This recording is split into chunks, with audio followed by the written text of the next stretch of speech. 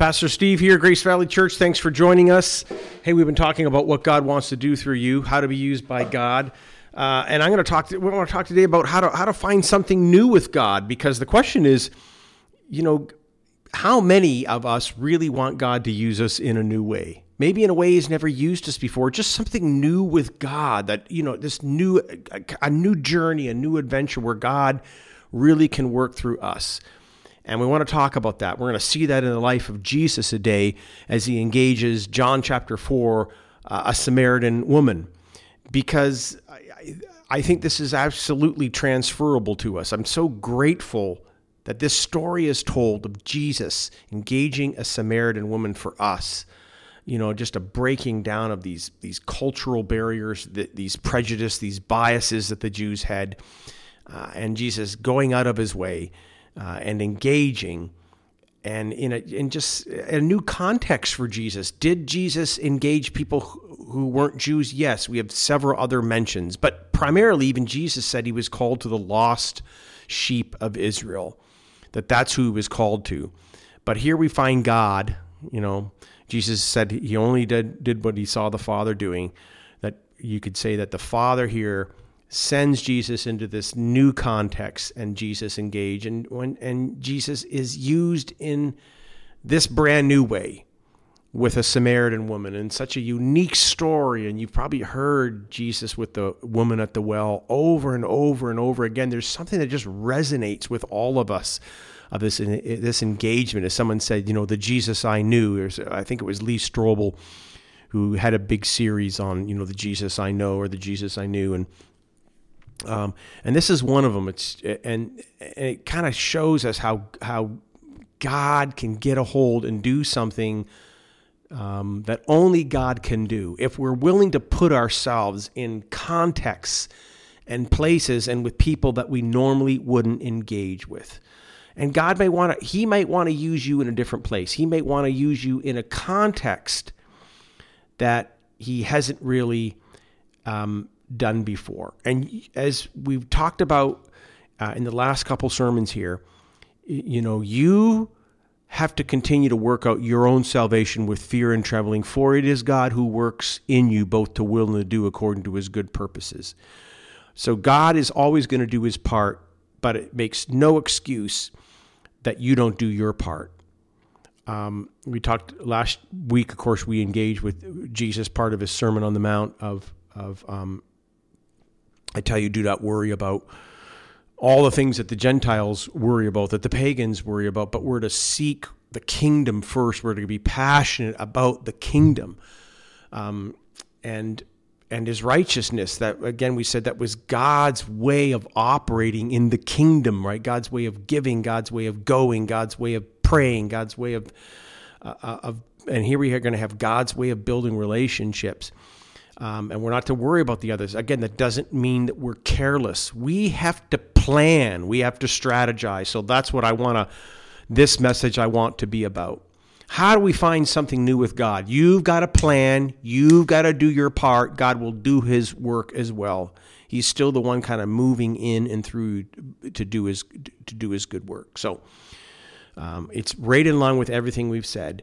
Again, that God's always going to do His part. God's got His responsibility, but you've got yours. You've got to keep doing your responsibility. And we're gonna kind of end where we need to be at peace with things. And one day you want to stand and be totally at peace with God, that you did your part. And as we're going to see today, even your part in with people normally that you didn't really want to engage, or maybe you even thought, you don't think this, but the way you treat them is they don't matter much with God. So how do we find that something new with God? And we all want something new. How do we get God to use us in a new way, right? So if God is going to work through you in a new way He hasn't before, here's how you find that something new. And here's the first one is, first of all, you've got to find your Samaria. Okay? Find your Samaria. Jesus went to Samaria and He had work to do there. You've got to find your Samaria, okay? You've got to identify at least what your Samaria is, because you've got a Samaria now too, right? You've got someone you normally wouldn't engage with.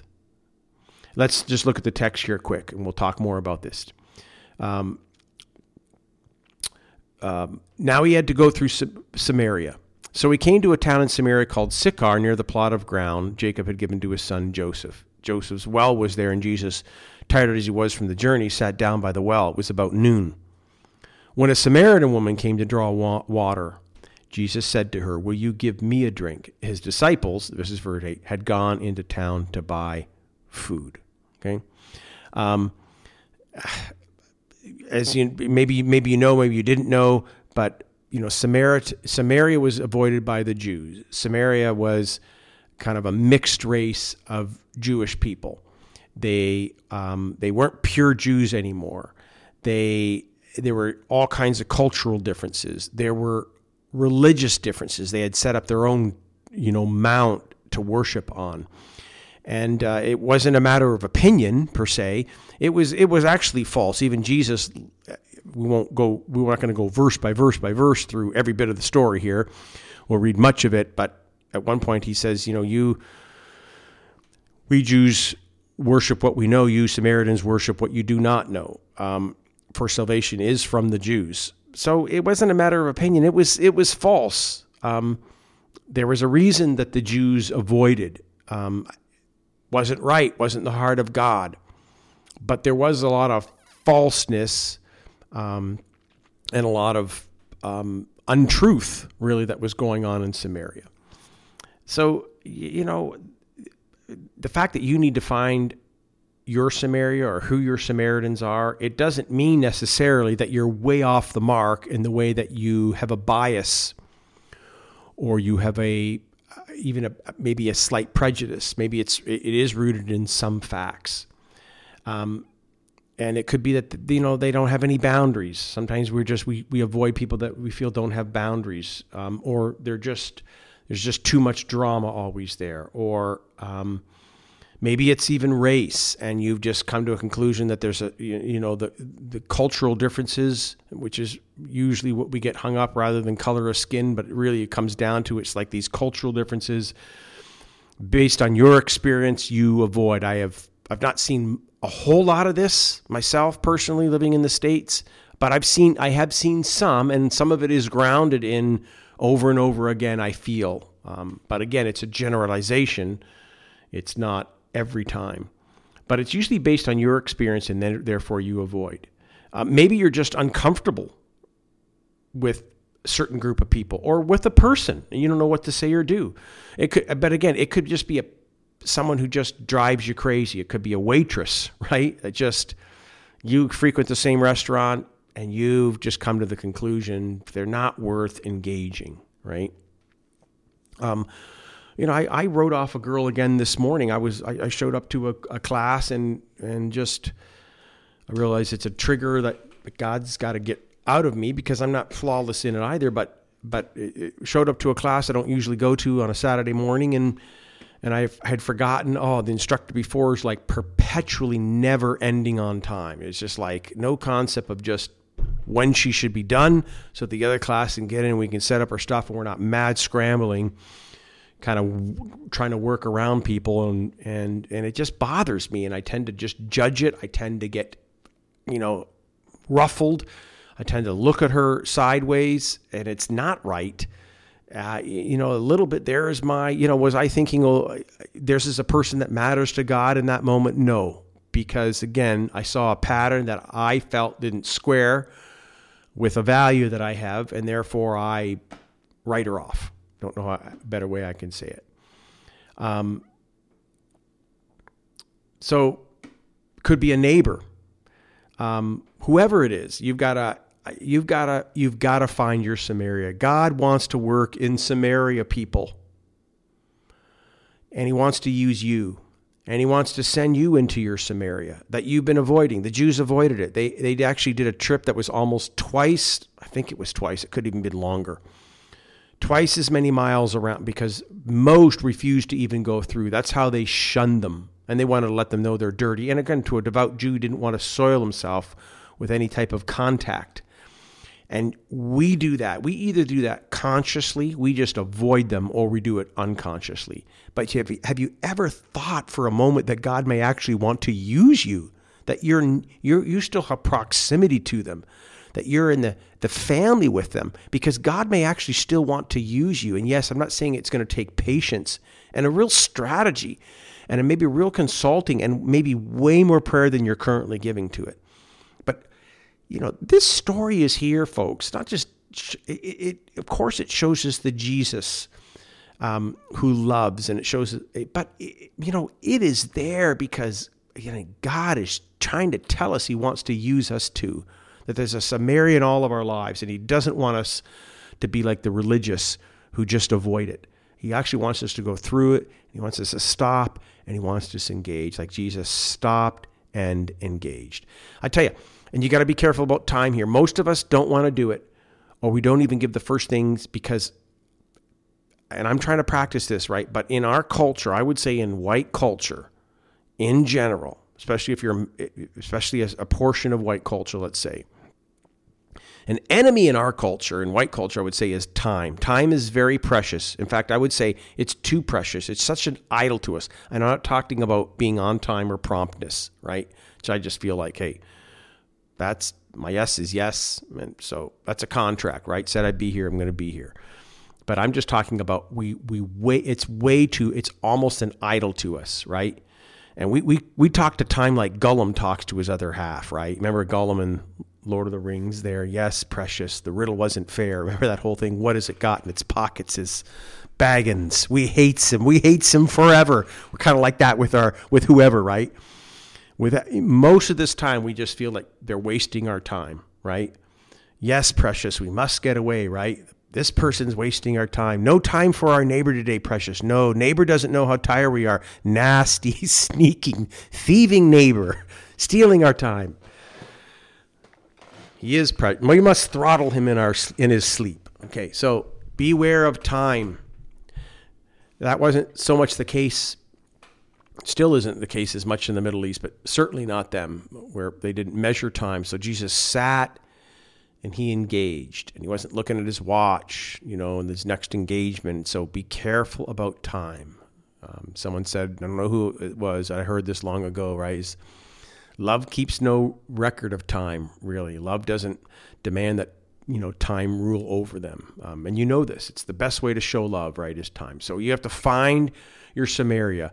Engage with someone you normally wouldn't engage with. Who is your Samaria? And is it time that you go in? Or are you going to stand before God one day and basically it's going to be declared, never went into a Samaria, too hurt, too wounded, too upset, too uncomfortable. Nope, wasn't going to go there, Jesus. I was a good person, but I just went around it. If that's you, at least don't judge the religious leaders in this story. Okay, too snarky. I'm sorry. So find your Samaria, identify it. Who is it? Who are they? Maybe it's a group. Maybe it's a group of people. Maybe it's a family. I don't know. You've got to find it, and you've got to begin to engage. You've got to begin to engage. Now, how do you do that? And that's step 2 here from the story. So you have to find your Samaria. If you're going to find something new with God, you've first got to find your Samaria, and then you have to find a way to serve them. What's the verse say? The next verse. Jesus said to her, sits down at the well, a Samaritan woman comes. Jesus said to her, will you give me a drink? His disciples had gone into town to buy food. The Samaritan woman said to him, you are a Jew and I am a Samaritan woman. How can you ask me for a drink? For Jews do not associate with Samaritans. Okay, end the text. That was part of the text. Jews do not associate with. So Jesus found a way to serve her. What do I mean by that? You have to, however we find a way to serve. I don't know how. It could be a gift. It could be, amazing how a gift can clear up an awful lot, or at least open a door. I have found gifts really work. Okay, I don't know who needs to hear that, but what you're doing when you're finding a way to serve, you're showing them they have worth. Jesus did serve this woman by engaging her. Now, again, it doesn't seem like he was serving her. He's the fact that he's the one asking her for a drink. But remember, she's shocked and stunned and awed, and she says to him, "You are a Jew, and I'm a Samaritan woman. How can you ask me for a drink?" I don't think she said that in a sarcastic way. How can you ask me for a drink? It was like with wonder. It's like, I have worth enough that you're engaging me. Like, what has changed here that suddenly I'm talked to? Because why would she say that? Because she's used to being shunned by Jews again and again and again and again. And here's one who's engaging her. What's that communicating to her? What's changed here? Isn't that amazing? Isn't that beautiful? And that's what happens. So it could be a meal together. Again, I've heard this. I just heard this when I was a resident assistant in college. Like the old mantra was food is key. I heard this for small groups. Food is key. Something about food that breaks the ice, sets a comfortable setting. You don't have to over talk. You're kind of engaged with food, and food just does something. There's a certain amount of pleasure. That's why we eat, right? We like different tastes. Just everything is heightened there, and it's a lot easier to, unless there's an elephant in the room, it still needs to be cleared up eventually. It's a great place to start. So food can be key. You just want to find a way to engage, maybe bring them food, serve in some way, be ready for an emergency. I can't tell you, and that has happened so often for us here where we live now in this apartment units, the people that we've engaged. And again, I try to engage in just this way, a lot with food. Our Bible studies, we have meals and then food. I will find a way to bring the staff lunch occasionally. I know all of them.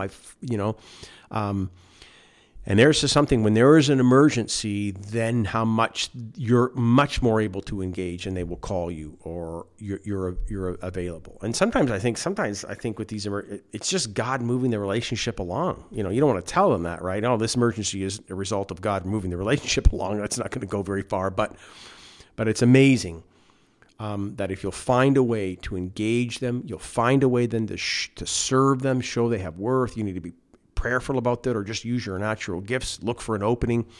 That, again, God will do his part. You are not in this alone going into your Samaria. God is with you, okay? So if you're going to find God in a new way, if you're going to find God using you in a way that you've never been used before, you've got to find that Samaria. You've got to be willing to go into it, and then you got to be willing to serve once you're there. You've got to find that. You got to show them again. And again, if it's family, if it's more complicated than all this, at least you're showing that they still have worth to you, right? That they're worth engaging, and that maybe that doesn't clear everything up. Okay. And then here's my third point here. And again, it's from the text. We're going to go right back to, we're going to skip ahead here a little bit.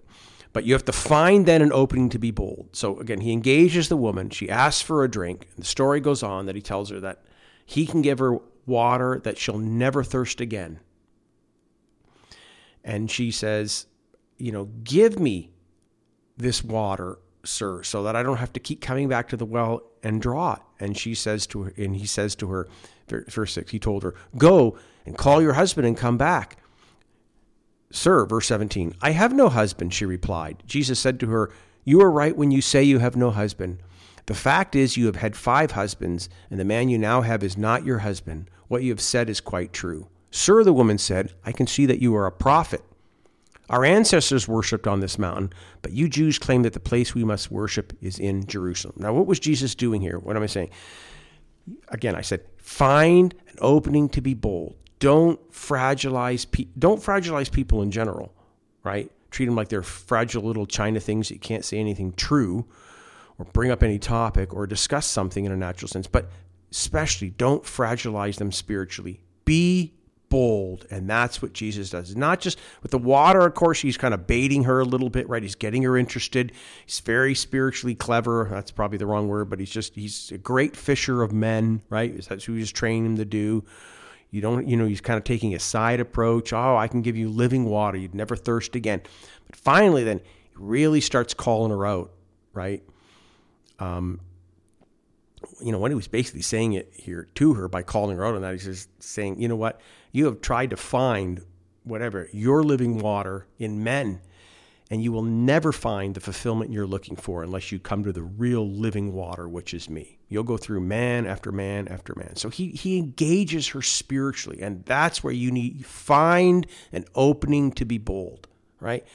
Find that Samaria. You find a way to serve them, and then you find an opening to be bold. You have to be bolder than you are currently spiritually. I will say that. I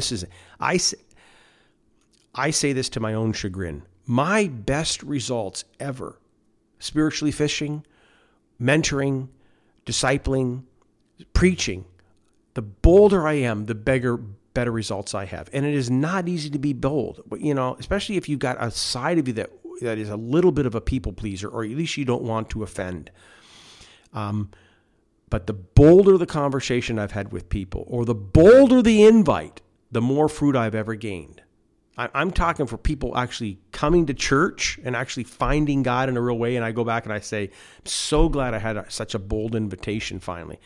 And I think I had mentioned it a couple times, and I made another couple bold invitations, or a bold spiritual conversation. I had one with my neighbor the other day. It's like more fruit from that than all just the friendship talks. And I'm not saying you don't start with friendship, but at one point you have to find an opening.